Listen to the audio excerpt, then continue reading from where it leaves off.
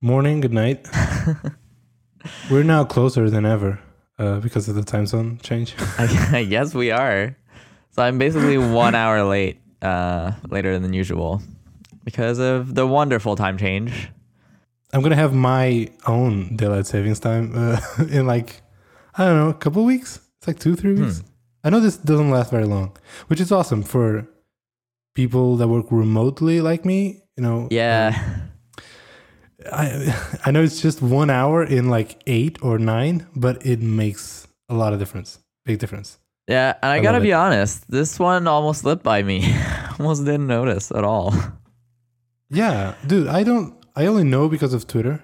Yeah, me too. Same thing. I saw someone complaining about it on Twitter, and that's how I found out. Because like my watch is internet connected, my phone, my Macs, basically everything around me has digital clocks. My microwave now doesn't have a digital clock, like, so it's not connected to the internet, but it doesn't have a clock this time. So I'm good. Like, I actually don't have any clock that needs manually to be changed. Do we even have a I time think I change? had, I'm pretty sure my microwave has time on it, but I never look at the time on it. So it's kind of not a big deal. So yeah, anyways, we have a lot of stuff to talk about this week, which is great. I feel like in the past couple of weeks, there's just been nothing going on, which is also fun because we get to talk about different things, different topics that we don't usually talk about. Yeah, I think this is we're back to our regularly scheduled program of having tons of topics. And what a better way to say goodbye to our weird schedule with our 50th birthday last week. Yeah, we missed it. We missed it. Was I supposed to get you flowers or something? I don't know. How does it work? This like with shows or in this case podcasts. Like one episode is like 1 year, so it's like the 50th birthday, but not really. 50 episodes. Podcasting years are go faster. Yeah. Half a century of shows. Yeah.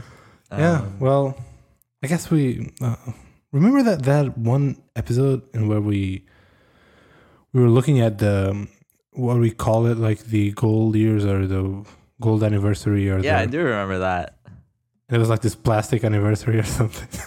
I think it was our 25th episode or something like that. So we have a history of just missing, these landmarks. And the weird thing too is that have we passed a year yet of doing this? We have, right? Pretty sure we did. Yeah. But because we've missed a couple weeks here and there, we're just at episode 51 now. So it's kind of strange. Like you can't map the number of episodes to time.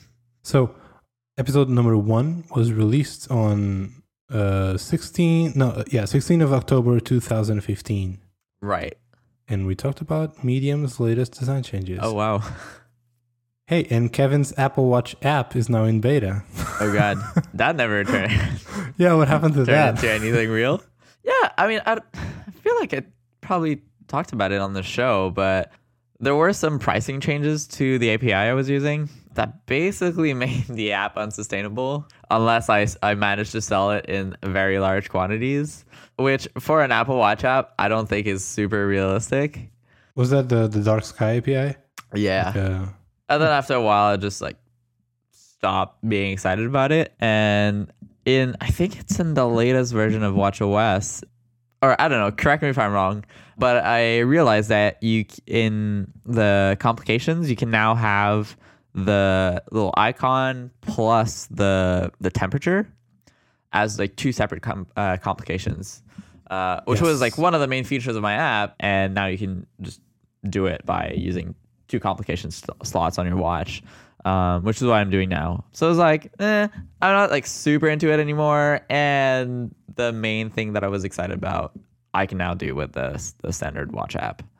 So yeah, really excited about my new app though that I'm working on, Photo Edit. I've seen you just released a new build this You know weekend. why? Because there was 2 days before the previous beta was going to expire. So I had to release one, but I have been working on it. The pace has been slower than previous betas. And the reason for that is I'm working on cropping, which seems like a super basic feature, right? But it's actually pretty complicated to make it work. And so I have a branch that is sort of halfway done, but it's basically taking way longer than I thought it would. So I kind of like shipped a few bug fixes, no major new feature in this new beta, but I'm still working on cropping. Like, hasn't been abandoned yet. Don't worry. Still super excited about it. And another thing that I've been sort of doing in parallel is that working on all this cropping stuff just made me realize how like some parts of the app are really poorly architected. So maybe want to sort of refactor a bunch of stuff. Oh boy. Yeah. You're never gonna release this, are you? That is a fair counter argument to refactoring. If you're gonna refactor the whole app right now, that's yeah. I just feel like it's got to be done though. I'm at a weird moment in my iOS development like learning curve where I'm still getting better and better very fast. So the code that I wrote like 4 months ago now starts to feel very, very crappy. And I can rewrite a lot of the parts of the app faster than I can sort of like monkey patch my way around, like making things work in the existing code base. I feel you. Yeah. I completely sympathize. Like I know. Yeah. And I feel like it's a worthwhile investment of my time because I'm learning how to properly make a complex app and architect it the right way and make it like develop it in a way that's going to be sustainable and that I'm going to be able to like keep updating and iterating on, adding new features and stuff. So I hope I'm going to get to the end of it. And if I do, that'll be great. And the app's going to be more stable and more easily testable. And I'm going to be able to ship new features faster. So yeah, bear with me. Do you have like a release date in mind that you would like? Oh God, no. Well, okay. So no predictions. I feel like, I'm not even going to get into this because I feel like whatever I say is going to be wrong. Because here's my personal prediction. Okay. All right. The app is pretty great. The app is like, I've been using it. It's very much useful and usable at this current state. I would say, like, I would agree. It's not like you can go that extra mile just to make it more presentable and shippable, but it's not that, it's broken. And in like 2-3 months, WWDC is going to come up and you're going to take a look at all the new APIs on iOS 11. And maybe imagine there's a slight redesign change to iOS. And that just adds, oh, you know what? Okay, I'll release it with iOS 11. And that puts us in fall. So I didn't want to talk about this, but now you're sort of forcing me to. Okay. I want to release this before WWDC. All right. Because I feel like it's going to be the best momentum I can have. Like, I feel like I can do this. Like, I have enough time to add the two things I need, which are cropping and the filter store kind of functionality so that I'm able to get money so that I can keep working on the app and it makes sense financially. So I have these two things to do, which I think I'm going to be able to do before WWDC. So then I'll have sort of the V1 out and then hopefully get a bit of press around it and stuff. And then WWDC is going to roll around, introduce a bunch of new APIs, hopefully, for photo editing apps. This is going to make it way better. And then I'm going to ship an update like right after WWDC that adds a bunch of cool new features and have like a major like 0.1 release with like the new version of iOS 11. I feel like that'd be like the perfect timeline if I'm able to get everything done. You can do it, dude. Yeah, but it is a really big challenge for me, to be honest, because that's one thing I've been realizing is that I tend to like starting a lot of things. And finishing is not my strong suit. So it's been like really challenging to focus on this thing and be like, okay, no, don't work on a million other ideas. Like, keep working on this. Like, you need to finish it. But yeah, I think I'm gonna be able to do it. The thing that I'm really that really makes me confident about this one over a lot of other apps is that I use this app almost every day. I was just on a photo walk today and I use it a whole lot and I just love it. I love using it as a user, but I also see all the bugs and all the little features that I wish it had that it doesn't yet. So that sort of drives me to keep working on it and keep improving it and making it better. So yeah, we'll see. Yeah, this is definitely like the last, like the steepest slope before, because it's definitely not the most fun part of the development. No. So, but if you can get past it, then you get all the rewards of actually putting it out there and having people use it. Yeah, like all this is great. But yeah, this is definitely like the worst part of the development cycle, I would say, because it's like it is already useful to you, and you are already using it, and you are already like collecting the benefits of having this. Yes. Right? So. Oh, and I heard someone talk about a really interesting idea that I've never really thought about before, because I've always like sort of been subscribing to the idea of for any side projects, like let me just be as public as possible about everything, and just share the process and show work in progress and all that kind of stuff, which I think is still very valuable in a lot of ways. But more recently, I have started working on like additional new features and ideas for photo edit, and I'm voluntarily not sharing them with anyone yet. And the idea of this is to trick my brain into pushing to release it, because otherwise, what's gonna happen is I'll like get really excited about designing everything, and then I'll sort of post it on Twitter or like share it with friends and stuff like that, and get the reward for this cool thing, and people being like, "Oh, like that's awesome! Like that feature would be really nice and everything." And I get that before even building it, and after that, I'm kind of like, ugh. Like now I was like, oh, I gotta build this whole big thing. So I'm trying to hold off and only show things once they're built, which is gonna be an interesting experiment. That's a good hack, like way to trick your brain.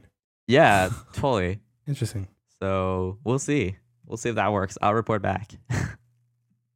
All right, so let me tell you about UXPin. UXPin is the best design platform for agile UX team. UXPin is the product that lives directly in the browser and allows product teams to collaborate across the entire design development process. And what this is going to do, it's going to get rid of any possible miscommunication between the design and the development team. So how do they do this? Well, they offer a bunch of features to simplify your life. The first one is simple prototyping, which is super easy to do in their really intuitive interface. They also have spec mode, which we talked about in past shows, and they also have fast commenting on your design, so you can annotate stuff, and you can also leave comments and have back and forth with your stakeholders right there. My favorite feature, though, has to be something that they are calling the free flow documentation. And very simply, this is built-in documentation. I speak from experience, like sometimes your beautiful, simple, clean, awesome mock-up is not enough to convince people or just like communicate the idea completely. You need to add more context, you need to explain decisions, you need to maybe explain how this would work or how would this content be populated with data, stuff like that, right? Sometimes a picture is worth 1,000 words, but 1,000 words is not enough. So you need more words. They can run with that, it's free. So they have this built-in documentation, which is you can leave like long form text explaining all of your decisions here, all of your mockups. This is really great. What I do like sometimes before UXPin is I share documentation and then maybe create an issue or something on GitHub, and then I have to explain everything and share my thinking behind it. So this is really, really, really useful. Also, UXPin is the single source of truth for designs, and you can show both your stakeholders and developers. You can share this with everyone, and again, it takes all of the headaches and guesswork away. It gives you like this simple interface to manage everything and get all the conversation there, which is pretty great. Cool. So UXPin has prepared a special deal for Layout listeners. They're giving you 1 extra week of trial to all of you so that you can try it, see if you like it, and hopefully you're going to sign up. So just sign up at uxpin.com/layout. And so that's uxpin.com/layout. Hopefully you know how to spell layout. So you really have nothing to lose here. You can export your existing Sketch or Photoshop files. They have plugins for all of that stuff, see it in actions, and you don't even have to put in your credit card. So our thanks to UXPin for sponsoring Layout and Spec FM. Boom. Boom. Hey, have you tried this new tool called Kite Compositor? Is that how you say it? Compositor? Is this, if you don't know what we're talking about, is a powerful animation and prototyping application for Mac and iOS. A bit misleading, but yeah, it's this app, prototyping app for Mac. Why would I put it Mac and iOS in the? I'm reading for their website. That's a good question. Do they have an iOS app? Why would I do this? Didn't even check. So they have like a viewer, which is paid. Which is bananas. I paid like 99 cents. Oh, really? To mirror your work. Right. Yeah. So okay, you tried it, right? I just tried it today, actually. Wow. Doing your homework last minute. I see. I didn't have the time during the week because it was a busy week. So and then this weekend I was busy guy. Yeah, So I just used it this weekend because I was doing this side project fun thing for iOS. I miss designing for iOS. I gotta admit. Yeah. I like the web. I love the web. Super exciting. But sometimes, I would say the same thing if I work, full time on iOS. Probably, but I miss. So anyway, when I got some time on the weekend, and I can pick a side project, it's gonna be iOS. Anyways, all right. So tell me, how did your experience go? So you prototyped an actual app, right? That you were working on. Okay, yeah, I can tell you exactly what I was trying to prototype. Okay. Very simple interaction. Very, very simple. It's basically the, on the music app on iOS, when you get the now playing screen and that little card gets in the view, and then the background is shrinked a little bit, and there's this darken layer. Anyway, is that interaction? Okay. Cool. So pretty straightforward. I know exactly, I don't have to think too much what I have to do. Right. I have to animate this card coming from the bottom, shrink the content, and apply a darken layer. Anyway. Cool.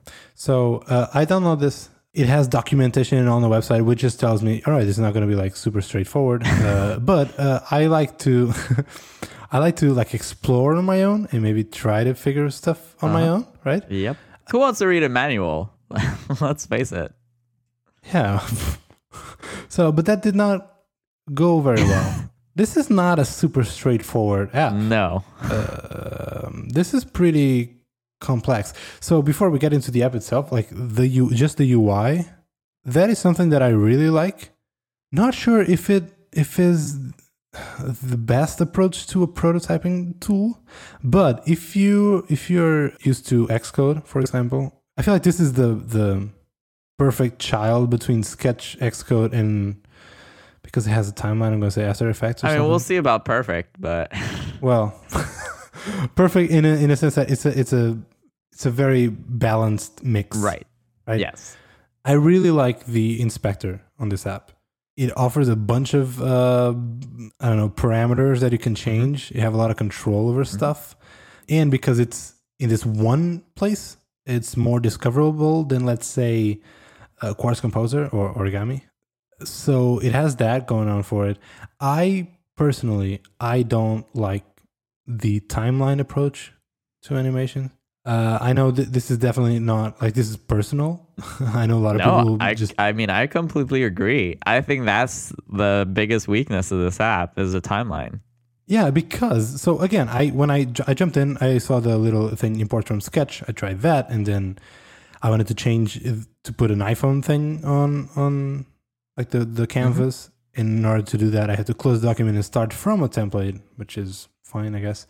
So I had to create like 4 different until I got it right, 4 different new files, and then it's just super confusing. And after a while, I haven't finished.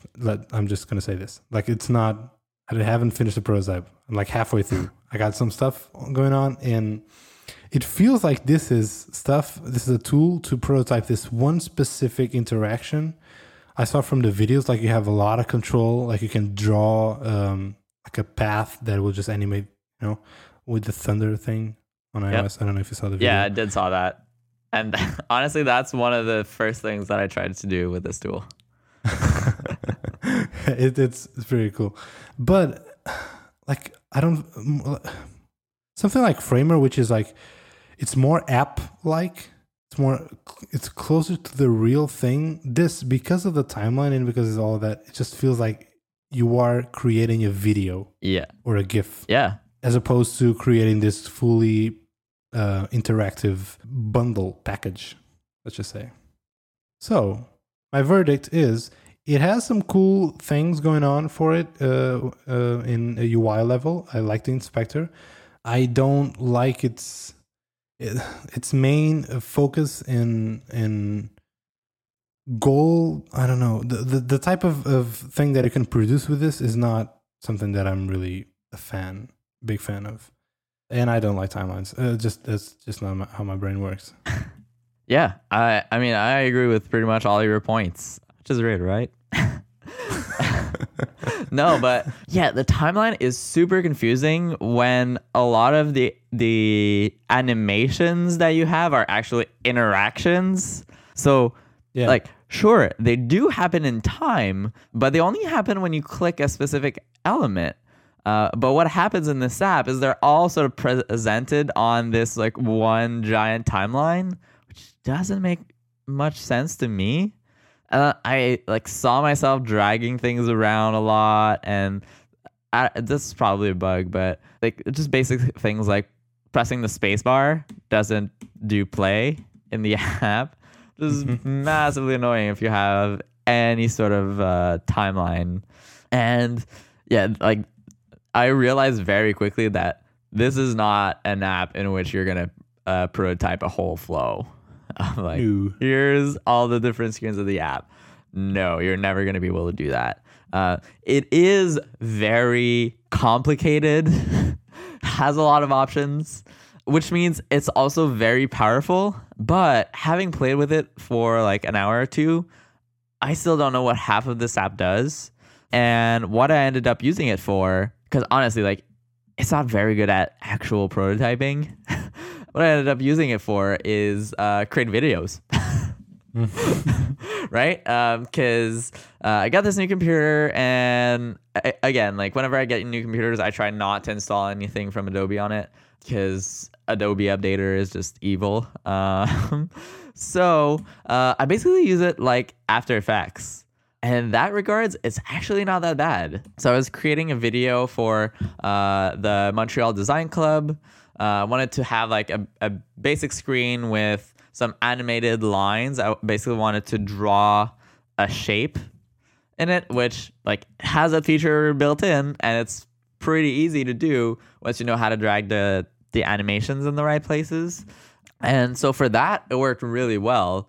But one thing that's also super interesting, and I think that's probably because it's a bit early on within that app, but when you're trying to export a video, it doesn't seem to just export the video right away. It like puts it full screen on your screen, plays through the whole video, and records that. Like, it seems like it's recording the actual screen. I had this issue on my MacBook Pro where the screen was smaller than the actual artboard.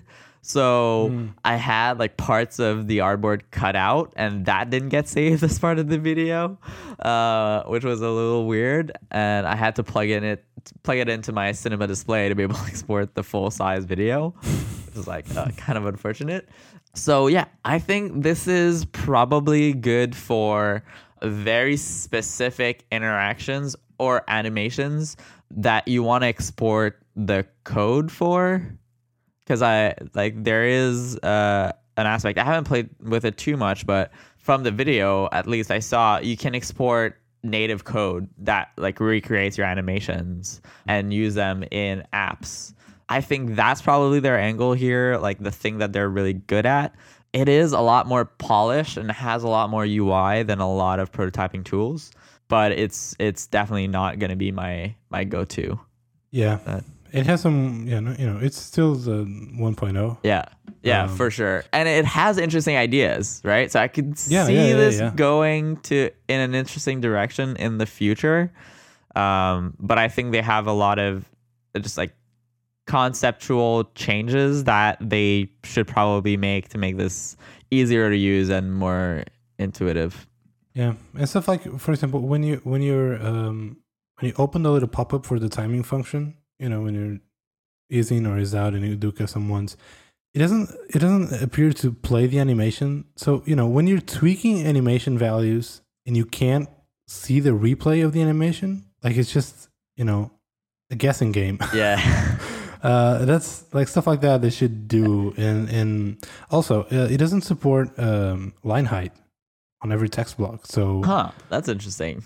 Imports from Sketch were all wonky, and then I thought, it just didn't import that that value. So I tried to do it manually, and there's, at least that I could find, there's no option to change line height. Well, that's kind of a shame. Yeah, but it's those things, like it just feels like 1.0 things. I'm not gonna judge it by those things. Like you said, like you use it more like an After Effects replacement. So it's that type of thing, because I like the app. I don't like prototyping in it. Which is, this is a prototyping app. Well, so. I mean, another thing that's super basic but kind of weird with this app is that the main sort of canvas that you have is not where you interact with the prototype. You have to go in a special mode for interacting with a prototype. And that seems like not that big of a difference. But in practice, like I found myself pressing that button like tens of times, like just to create this simple animation to be able to preview everything. So yeah, that was kind of painful. Yeah, that's a pretty classic UI challenge, which if you want to be able to, control the elements on screen, like edit them like Sketch, but also interact with them like they're the finished products and elements. Like you can't have both. Yeah, Framer has found an interesting compromise there where you have the code, and then if you click the little icon, then you can sort of interact with the layer itself on the canvas. And that works pretty well. Yeah, I like Framer. It is, like, honestly, it's trying more and more prototyping tools that are more for higher fidelity stuff. Framer is definitely interesting. Like the biggest flaw of Framer, I think, is the fact that it's built on web technologies and doesn't always use the native standard elements. And I often find that I'm previewing a prototype and it looks fine on my computer, but on my phone, it's all janky and broken. And I don't know why, because it's like a web rendering bug or something. Interesting. So it's kind of unfortunate for those moments. But other than that, I think a lot of the design decisions that they made there were really good. Even though it's really not for everyone, right? Like Framer, I feel like they specifically select for designers who kind of know how to code, or at least are interested. So this is not. That's the thing. I feel like. So there's something I can't say, but let's just say that in the future this is going to be even more true. What I'm about to say, but it feels like Framer is. If you want to invest in Framer and you're a designer and you don't know how to code, if you learn Framer and invest your time into it, you're gonna get two things. You're gonna learn a new prototyping tool, and you're gonna learn how to code, right? Yeah. And all of their most recent efforts seems to be making the code part more approachable. So things like autocode and stuff like that, which is a great thing to teach designers how to code. It's a good window to that. So speaking of apps, great segue, dude. So apparently, speaking of software, apparently Electron apps are taking over. Yes, and it's the Electron uprising. You tweeted about this. They're eating all the Mac apps and turning them into web browsers. Yeah, I kind of have what the cool kids call a tweet storm about this. So yeah, what you're going to hear really soon is the audio format of the tweet storm. So do you wanna summarize the tweet storm for people who missed it? I mean, don't follow us on the Twitters. You should really follow me on Twitter. But yeah, the gist of it is there was this article written by Owen Williams. He was previously an editor at The Next Web. He's honestly like a really awesome guy. We've interacted a bunch on Twitter and he's really smart. He wrote this article saying the web is swallowing the desktop whole and nobody noticed. And basically pointing out at a bunch of apps like Slack, like Nihilus. Is that how you pronounce it? Sure. We'll go with it. Atom. What's the other one? Like the Microsoft code editor, and there's another one in this. Yeah, Spotify. I don't know what. Oh yeah, Spotify. So all of those apps are basically glorified web browsers, which are Electron apps. So he was saying that a lot of. Should we summarize what Electron is? Oh yeah, well. Electron is a thing made by GitHub that is a very easy and approachable way to write native apps on a Mac, and I'm using air quotes here. Basically written with web technologies. So basically a bunch of JavaScript, and you can wrap that all in this nice package that you can use as a native app on the Mac, but it really isn't. And also, it's not just for Mac. So one of the advantages that has going for it, which it just makes cross-platform super easy, because you write your app once, it's a bunch of JavaScript, and then it runs on Mac and Windows and what's the other one?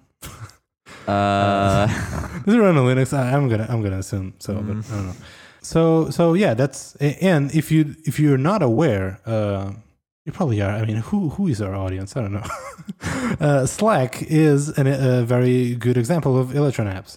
It's an app that you can download and install, and lives on your dock. But when you open it, it's just JavaScript. It's web. And also Spotify, Atom, the code editor. Right now in my dock, I have Paper, written by our listener, our friend William. I have Abstract. I don't know anymore. I think that's it on my dock, at least. Go on. I'm sorry. Go on. All right. So yeah, on my computer, I just have Slack, Atom, and Abstract. But I sort of read this article, and I basically had this rant that was like sitting inside of me for a while, and this was kind of the article that made me want to go to Twitter and complain for a bit. So I basically said Electron is the React Native of macOS. Sure, it works, but there's always something that feels off about them. And I guess the comparison to React Native is not quite right, because React Native is even better than Electron. So Electron would probably be the like hybrid / PhoneGap apps out there, which is like kind of an even worse comparison. But anyways, choose the one you prefer. Well, I guess I'll just read the tweets one by one. Wake me up when you can resize Electron apps without the app taking 5 seconds to relay out itself. Electron apps may be convenient and right, but if what you're looking for is quality, they miss the mark completely, in my opinion. I mean, look at Nihilus. I can spot at least 10 things that aren't consistent with native macOS apps in just one screenshot. And we'll put that very screenshot in the show notes so you can take a look for yourself. So yeah, that was kind of my rant. So yeah, I don't know. I wanted to know, how do you feel about this? Like, do you think this is fine? Do you think this is kind of where the world is going, even though we may or may not like it, or what? Like, what's your sort of analysis on that? It's so hard because when you phrase this as, do you think the alternative being having a bunch of native apps is better? Yes, of course. I would love it if that would happen. But if you say, is the alternative not having these apps? They don't exist. Then I say, damn, that's not really a better option. Let's say Slack. If you say, would you prefer having a native Mac app for Slack? I would say yes, please give me that. If you say the alternative being use it on the browser, I say please don't. At least just give me an Electron app or something, just this wrapper. At least I can command tab to it. But I feel like this is just. It could be that macOS development is just so hard that the effort and investment of having a real native Mac app is really high. It's not easy. And when you also say, like, if you want to be cross-platform, if that's part of your company's strategy and all, and that's something that you need, then the investment of having a bunch of native apps for Windows and macOS, it's just, it's not feasible. So this is one alternative. Now, how do I feel about it? I don't like it. I don't like it that this is like like a lot of things are just converging into this. I don't think I've ever seen like someone had a macOS app and then they upgraded to an Electron app. I don't think that ever happened. But I just feel like new apps coming up, they're all just following this. And Abstract is a good example. Abstract is an Electron app. Is one app that I really like and I'm really into. But to be honest, I feel like this was just what they had to have because they're a small team. They want to be cross-platform. That's part of their strategy. And so having an Electron app was like they kind of had to. I don't know. But I feel like with all of these apps, everything that I hate about them is the Electron parts. Like the fact that it doesn't resize properly, the fact that whenever I load Abstract, you know what I get? I get a big spinner that takes like a solid 3 seconds before I can see anything on the screen. And that's just like super jarring on the desktop. It just doesn't feel right. I have a home button. A home button and a desktop app. Like, really? And like the height of the like top bar isn't the standard height that everything is supposed to be. Like, it's just I know. I don't know. All these little things just like annoy the hell out of me. But here's the thing. Those annoyances, they're not enough to make people don't use the Electron apps. Yeah, I know. But it's just, yes, when I do have an app that has like a back and forward button, it makes no sense. Like come on. I don't know, man. Well, one thing that I can tell you is that Atom, which is a very good example of Electron app, probably like the first. To me, I think that's still the best example. Yes, but it's amazing how typing lags sometimes on this MacBook Adorable. Yep. Like when typing lags, then it's not just, design annoyances. Oh, it's not the correct height. Now it's like, now you do have an actual usability problem. Like, this is not okay. And I'm going to put this on the show notes. I listened to this episode of this podcast called Changelog. I don't know if you know about it. Oh, never heard of it. Changelog. Apparently, it's like a very old podcast. Like it's on episode 241. Oh. It used to be on the 5x5 network. Anyway, it's like each episode they have an interview with someone from the tech scene. So there's this episode with Nathan Sobo, which he is one of the he's like the creator of Atom, and that is a pretty good episode. They talk about the whole history of Atom, how it came to be. It actually started outside of GitHub. Anyway, it's a pretty cool, interesting story. And like you learn a bit more about Electron and Atom and their goals and what are they focused on. And I know like GitHub's, I would say like top priority of Electron is performance. Like they want to get better at that, especially Atom, because when it came out like 1.0, like I tried Atom 1.0. Remember that one? It's like it was not usable. Yeah, I remember it. You open a project with more than like 100 files and it would freeze, crash.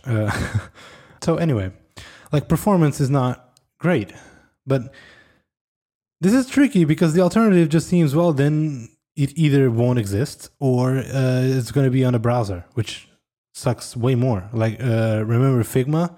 They famously live on a browser, and like I would say like the number one request, I don't know this for a fact, but I would assume is we need a Mac app. And what they did is an Electron app. Like here it is, wrapped. At least you can command tab to it. Yeah, I don't know. I just feel like that's totally the wrong way to do Mac apps. But I agree with you that for a lot of these startups, it's just like, whatever, it's good enough and it'll work everywhere and it'll be easier. And I think the blame for this largely relies on Apple, right? Like, I think if they made investments into the Mac and creating good APIs and doing something more similar to UIKit on the Mac, then it would make things way easier to develop for the Mac. And I think we'd see a lot less of these crappy Electron apps. And we keep saying like, oh, like the Mac is kind of done. Like there's not a lot to do there. Well, I think this is one big obvious area where Apple could focus their attention on, and like it wouldn't be any user facing change, right? Like it's not any like interesting new thing that it can put on a slide at like a public event or on their website, but it would make a huge difference and would make it way easier for iOS developers to start making apps for the Mac as well. I think the experience would be way better for everyone involved. Is this going to be the future? Maybe. I hope not. I really hope not. I think Electron apps are a step up from websites, but to me, like you should look at the other step up from that once you're successful. So Slack, please take a look at the next step up maybe and try investing in actual real native apps for your platform. Like that would be amazing. And yeah, because honestly, like, can you like imagine if Sketch was an Electron app? Like, I don't know if I could use this. I can. It's called Figma. Yeah, and it's terrible. Sorry. I mean, it's not terrible, but it's like there's so many things that do not work well because of the browser parts of it, right? Like, I was talking to Brent about this, like. Basic stuff like being able to like click within a text field and then move your mouse left or right to increase the value of the field. That's something that's fairly easily doable in a native app, but it's basically impossible in a web app. So like a lot of things like that, a lot of like conflicting things they're conflicting with the like browser and other system keyboard shortcuts by being in effectively a web wrapper, which they would not have if they were a native app. So many things like drag a file to the icon. Like this is a standard like pattern on OS X. That's something that you can do in apps, but you can't do that on an Electron app. So I don't know. I totally agree with you. And this is on Apple. I mean, even if Apple brings UIKit or whatever, something similar to macOS, or it just makes development easier, it won't fix the cross-platform issue. And here's, I think, the one reason that Electron is so popular. It is because users, for the most part, they don't care. They don't even notice. You know, if you go to like someone who's not a designer or not a programmer or something, you tell them, hey, well, how do you feel about the Spotify app is not native as opposed to like iTunes? They're like, what are you talking? What? What's native? Right? People don't, for the most part, consumers, they don't realize, they don't really notice or care.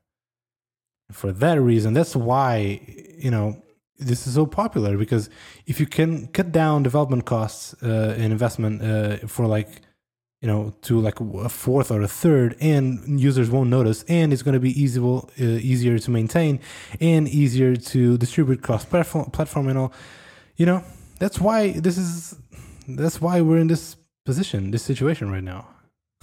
I'm not saying that I agree and I like it. I don't. I agree with you 100%.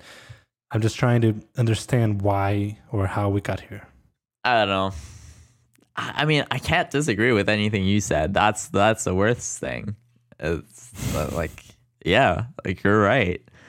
People don't really care, but there's something that feels so wrong to me about settling for like something that is less than the best that you can make. It's like, okay, if we go this route, our app's is gonna suck in a bunch of different ways that like we have no control over, and that kind of sucks. And can you think of one Electron app that is paid? I don't think there is, right? That is a very interesting idea. Because I'm feeling like all of the Electron apps that I can think of, right? And I'm gonna exclude Figma and Abstract because they're just so new, and I don't even think they have like a business model set in. Yeah. So excluding those, I feel like all of the Electron apps, they are either free because they're not like the main focus of the company, let's say Atom, or they're just a way to distribute the service which is paid, let's say Spotify and Slack. And yeah. So interesting. So maybe Electron apps, the app itself is not the product. Interesting. All right, let's move on. I'm getting really sad about this. Tell us, what do you think? All right. Another big topic that I want to get your opinion on is something that I'm sure a lot of our listeners are very, very familiar with. And that is the fact that we have been seeing a lot of stories or Snapchat-like product updates in like recently. So it all started with Instagram, I believe, who built stories. Then we've seen WhatsApp. We've seen Medium introduce stories. We've seen Messenger now introducing Messenger Day, and even Facebook stories in the main app, right? Oh, really? I didn't know about the Facebook stories. So that's happening too. Coming soon to a Facebook app near you. So how do you feel about this? Let's start there. I'm going to put the old man hat right now because I never got into Snapchat. So for me, this whole thing started with Instagram stories. So it's like I knew that it was ripping off basically Snapchat. And I know Snapchat was like the one who created this thing. And now it's just like, what the hell is everyone doing? Like, is this it? Like, we have figured out the perfect interaction in mobile. And I was, it's like, we all have to do it. I don't understand. Like, it's fine. It's a cool idea, but do you have to have it? Like, especially Facebook that owns Instagram, that already ripped off and has Instagram stories. So you already have it in your platform. And now you have it on Messenger and Facebook and like everywhere. When I saw this on Messenger was first on Twitter, because first I rarely use Messenger. It's like I probably open this app like once every 2 weeks because I need to say something to someone that I don't have iMessage or something. Because I don't have WhatsApp and whatever. So when I saw this, was like, oh my God. And on Twitter, it got a lot of flack at least from our bubble. It just like Messenger, this is an app, like iMessage, this is an app to talk to people. Now having that button with the sun thing is just so overwhelming. Like you're trying so hard to shove this down our throats. Like, why? Okay, I still have my old man hat on. Like, when I open this is a screen that I see, like, with all the little filters and cats and hearts floating. Like, I literally feel like this is definitely not for me. Like, I feel old. Like, what the heck is this? Like, because I know Facebook it's a smart company. They have a shit ton of metrics. They know what works. They know that people want this. I'm going to trust. They know people like this and want this. And because this makes no sense to me, I'm just going to assume, you know what? This is not for me. And with Snapchat, that was fine. I thought Snapchat is not for me. I don't get it. I don't understand it. I don't have to use it. With Instagram was like a bit different because Instagram was something that already was around. I was a user. I used it. I had an idea of Instagram, and then it added stories, and it was like, okay, I see what you're doing. I can try to use it, or I can ignore it if I want to. But now on Messenger and Facebook, I can't escape it, right? What's something that started on this one single app that I could happily ignore it. Now I can't escape it. I can't run away from this. It's everywhere, and I don't like it. Also, why would you have to do exactly the same thing in 3 apps? Yeah, well, so just to like sort of unpack this a little bit, sorry, there was a lot. Yeah. One thing I've been wondering about is like the question of whether or not the stories idea is a format or a specific execution. Because I think if I think about it, I actually do agree that stories, like this idea, feels very much like a format of the future to me.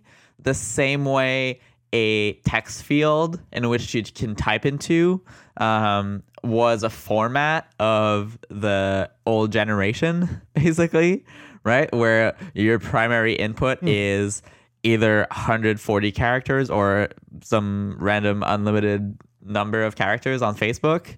And that was like so many social networks, like even, what is it, like Swarm has like that same sort of text field. Like there's all these social networks, right, that have this same basic interaction model. And I kind of feel like maybe stories is now the interaction model that kids these days are used to and expect in the different apps that they use. And why do people like it? Well, because it's way easier to use, right? Like you don't even have to write 140 characters. You can take one picture and put 2 emojis on it or a sticker, and that's it. You're done, right? So I think that there is something to be said for maybe stories is, as an idea, is too compelling for other apps not to adopt it. So that's the first thing that I'm thinking about. Then the second is, okay, let's try to understand, why are people mad about this, right? Because I think, like, sure, there has been a bit of backlash over when Instagram launched their version of stories, but that didn't last very long. And I think if you look at what people are saying now around Instagram, is not that, look at how they ripped off Snapchat. They're actually saying that Instagram is eating Snapchat's lunch in terms of usage, in terms of reach, and even in terms of design, right? In terms of like the actual experience of using Instagram stories feels, at least to me, better than using Snapchat. So it does seem like if you can have some innovation somewhere in there, or at least like subtle improvements over like the general experience, then people seem to be okay with it to a certain extent. So what are people actually mad about? And what I think people are mad about, and I mean, that's also part of what I would be mad about if like you can even say that I'm mad about this, which I don't think so. Like, I don't think I'm mad about Facebook releasing whatever they want. Like, that's totally fine. Mm-hmm. I think people are mad about this because so we all use these apps, right?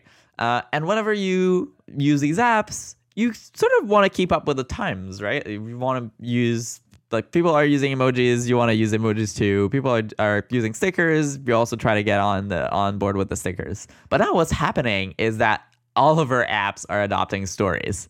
And I'm like, well, I only have one life. Like, I can't post a different story to 5 different apps. Like, why are you asking me to do this, Facebook? This is terrible. You're making my life worse here, because now every time I do something, I have to post it in 5 places. Why? Because now, instead of all my friends going to Snapchat or going to Instagram to post and consume the stories, now everyone has their own different apps. I have certain friends that use Messenger. I have certain friends that use Facebook. I have certain friends that use Instagram. What do? How do I reach all my people? And I think, to me, that gets to the gist of why are people so mad about that. And I think if Facebook is smart, which I think they are,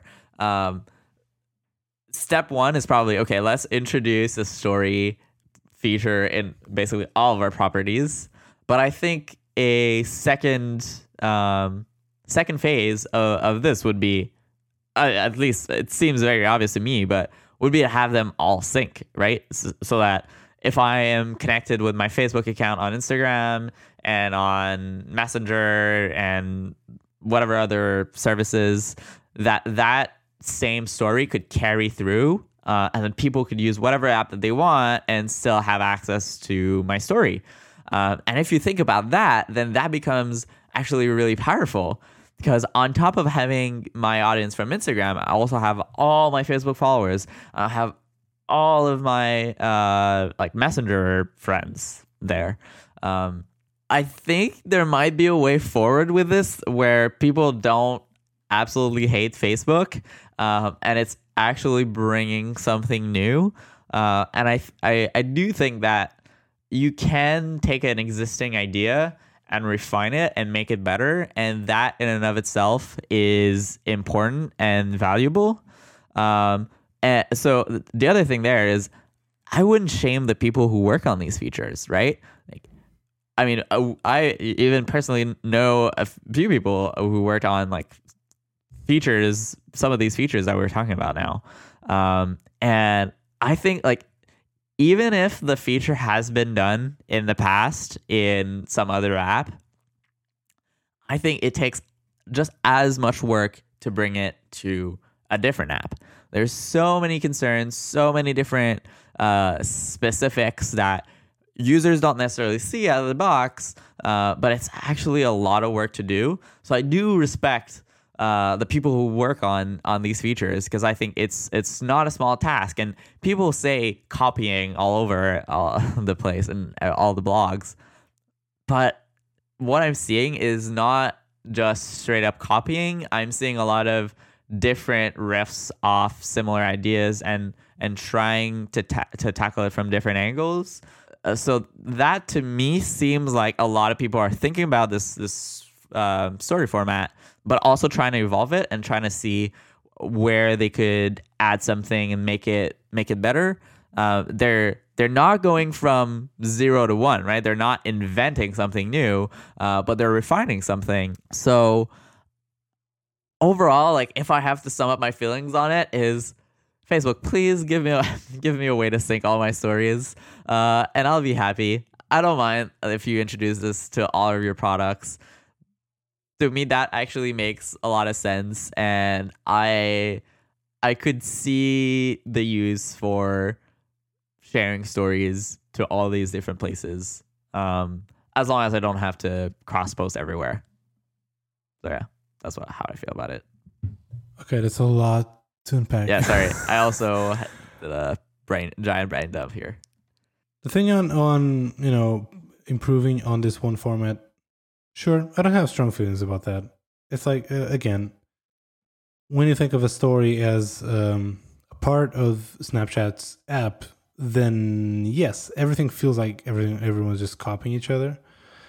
if you think, like you said, stories as a format, which was pioneered by Snapchat, but now it's like public domain almost. Once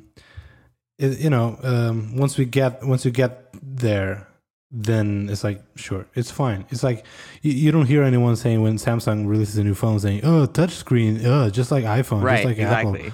Like, come on, no, we're past that.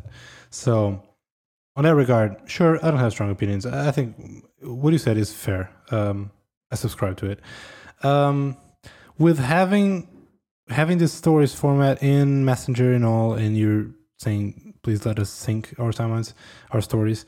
What I don't like it is that you are indeed pushing something into everyone's. And just like when Facebook forced you to download a separate app called Messenger and not just use Messenger in the main Facebook app, there was a backlash, but that was Facebook trying to focus, and each app is to its own thing. And now with having stories in Instagram, Facebook, and Messenger, it kind of goes against that. And I feel like that's a great point. That's not a good approach. Like it feels like they're going backwards, right? Because on Messenger, I want to talk to my friends, to this list of contacts, whatever. And I don't know if this is true. Actually, I haven't used it, but is stories on what do you call it, Messenger Day or whatever? Is that like public to all of your contacts? Is that per person? I don't know. Does it work like Instagram's? I'm not sure. We'll have to follow up on that, but I think it's only for Facebook friends. Okay. I don't know. It just it doesn't feel at home on the Messenger app. At least to me. At least the way I use Messenger. And going way back to the first point that you mentioned, having the stories format being almost like the new generation of text box. That is either true and super sad or false. And the way I see it is that it's not an improvement. This is either true or false. Yes. Good job. No, what I'm saying is it's either true and sad or just false. Okay. Well, much science.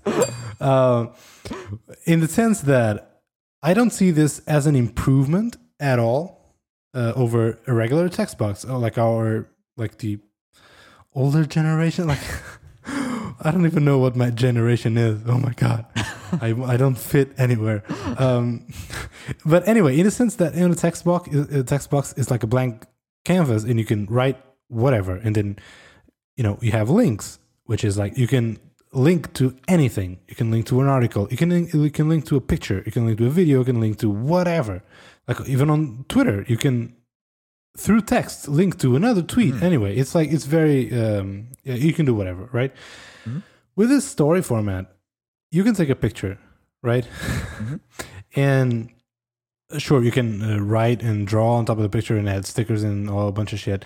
But in a sense, you are taking a picture. Now, I feel like you can either take a picture of yourself and take selfies, and that's like your main thing. And I feel like that's huge on Snapchat, especially when you have all those when you have all that, what do you call it? The filters, the thing you put faces on you, and now you have like a cat face. Selfie filters. Sure. Like that is literally you taking a picture of your face every time. Or the other half, you're taking a picture of whatever else is around you. Now, if you're like on holidays and you're traveling, maybe you see a bunch of interesting stuff that it is indeed actual, like interesting stuff to share to your friends, and it's generally interesting for your friends to see where you are and what you're looking at. Now, opposed to the text box in which you can do whatever, this is very limited. This is limited to your face every time, or limited to where you are at that moment. And I feel like the biggest problem of not really our generation, maybe, but definitely like the next generation, is that and maybe this is like more true in America, like US at least, but like we are so self-obsessed, like so self-obsessed. Like with the selfie thing, you are broadcasting you. With even like Periscope, you are the star of your own show every time you have your audience, and it's you. I watched yesterday this movie, which is a great movie, called on the edge of 17 or something like that. It was so good. Yeah, I watched it too. It was so good. Yeah. But that main character, she's so self-obsessed every time. Like, people don't stop to look at others. And like, empathy is a thing that we are losing because we are losing the ability to put ourselves in the other people's shoes. And anyway, this story I think you format forgot just to take feeds off into your that. old man hat. Oh, I forgot. I left it on. You left it on. Oh my god! I think Maybe. Is it safe to say that you enjoy Twitter and enjoy using it? Yes, of course. You also know that everyone says that Twitter is making everyone self-centered and self-obsessed, the same way that you're saying that people that use Snapchat and Instagram stories are like self-obsessed. Sure, absolutely. But don't you feel like most of these new apps, new platforms, new whatever is a new medium, a new platform for you to broadcast your life, to broadcast you? I mean, yeah. Well, it's the same thing about Twitter, though. Sure thing. I don't see how that's different.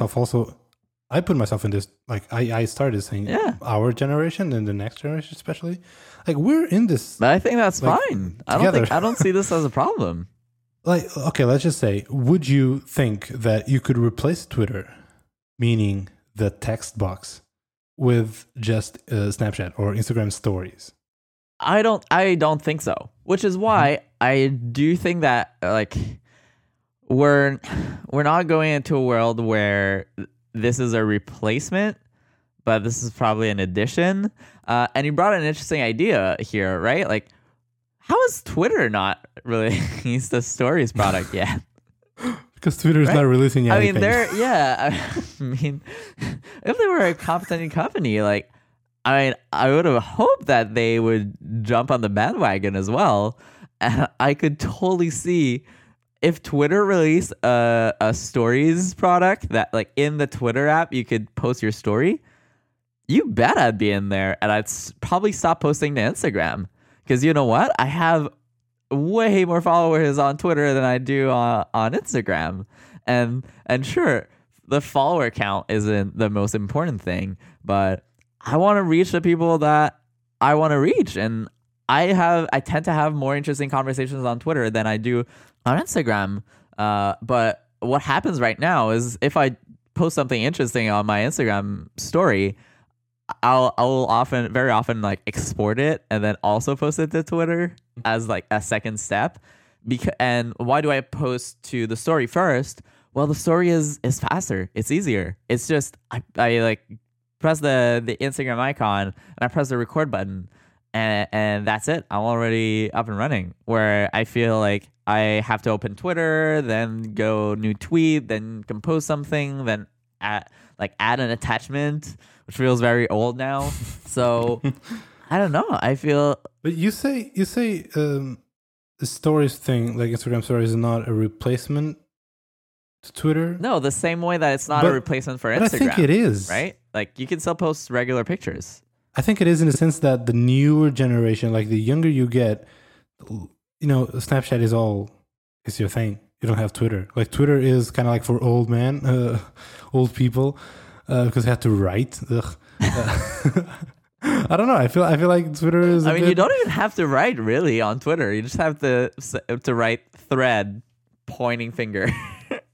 And that's it. And Zane. And honestly, like most like normal people on Twitter just retweet and like stuff. Like if anything, the stories format might even be more work for them. I don't know. I think they're two very different ideas, and I can totally see the place for both of them.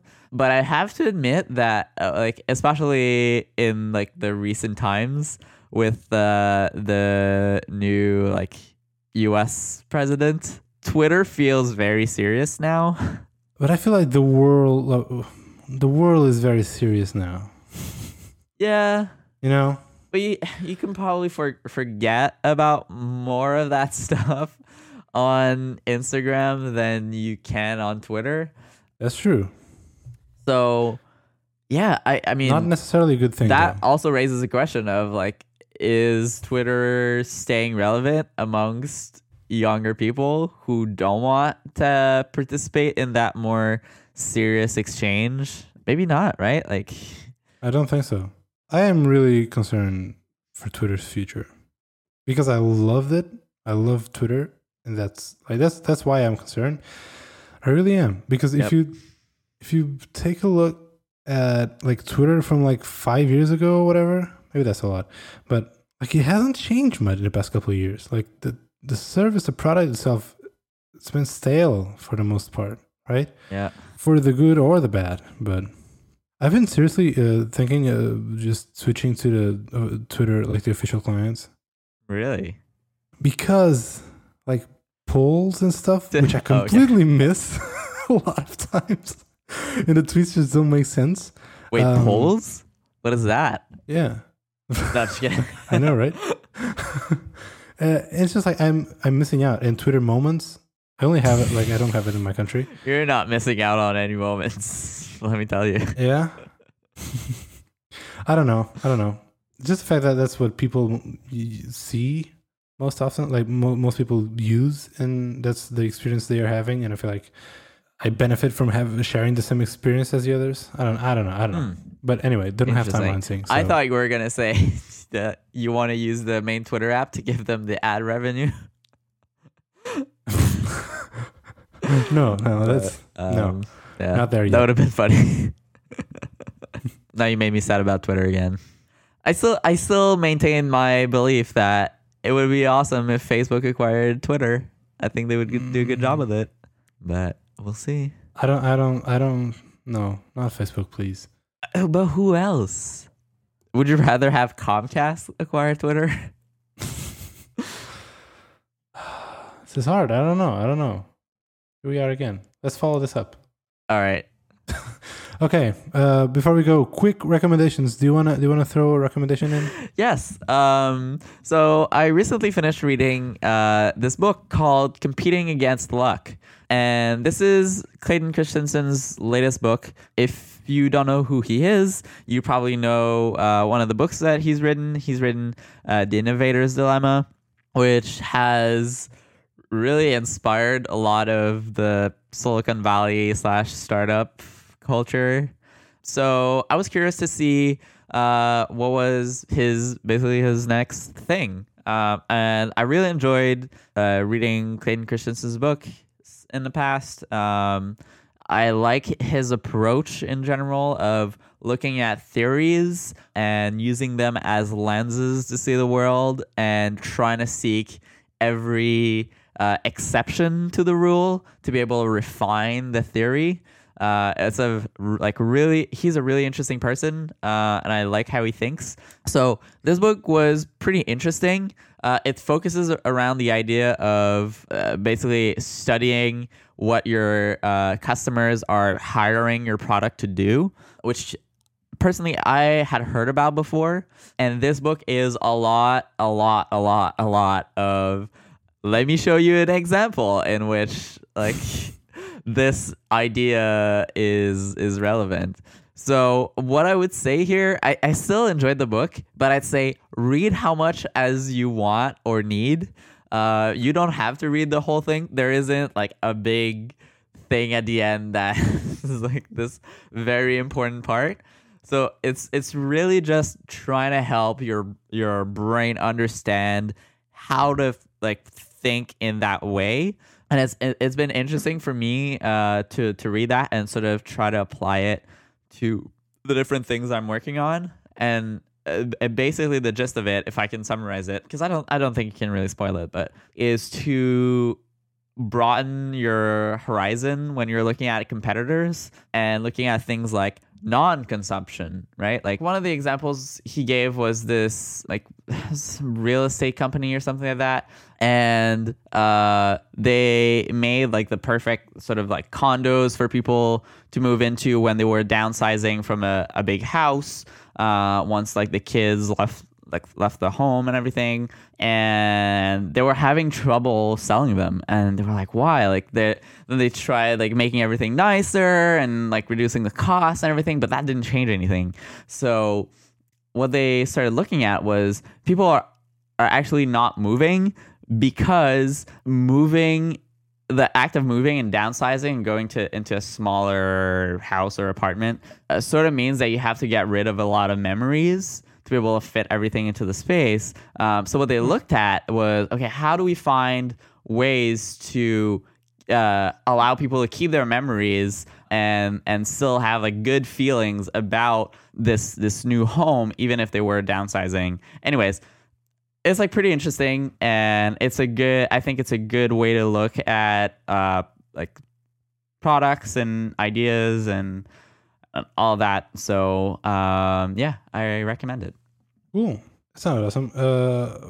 Put a link in the show notes, will you? Yes, I will. Okay, mine is Super Boring. It is a new album from Drake, which he just dropped out of the blue. It's called More Life, and I listened to it once in the background. Sounds cool. Sounds like Drake. Yeah. Yeah. My favorite is the song with Kanye, Glow. It is pretty good. Glow, is that a name? Yeah. That's the first one, right? Maybe. I don't know. I think the first one was Free Smoke. Anyway, I don't know. Yeah, pretty cool. Okay, and with that, this is getting long. We have to wrap it up. So if you want to take a look at the show notes, and I don't know how would you not have it on your phone or whatever you're listening to this to, but you can go to the webs. We are layout.fm and have all the episodes there, links for sponsor if you want to sponsor our show. If you want to get in touch, we have a form there. You can get in touch to us if a tweet is not necessary. But if a tweet is necessary, just enough, you can tweet at us at layoutfm on the Twitters. If you want to listen to more shows like this one or better, you can go to spec.fm because we have awesome shows that you can listen to.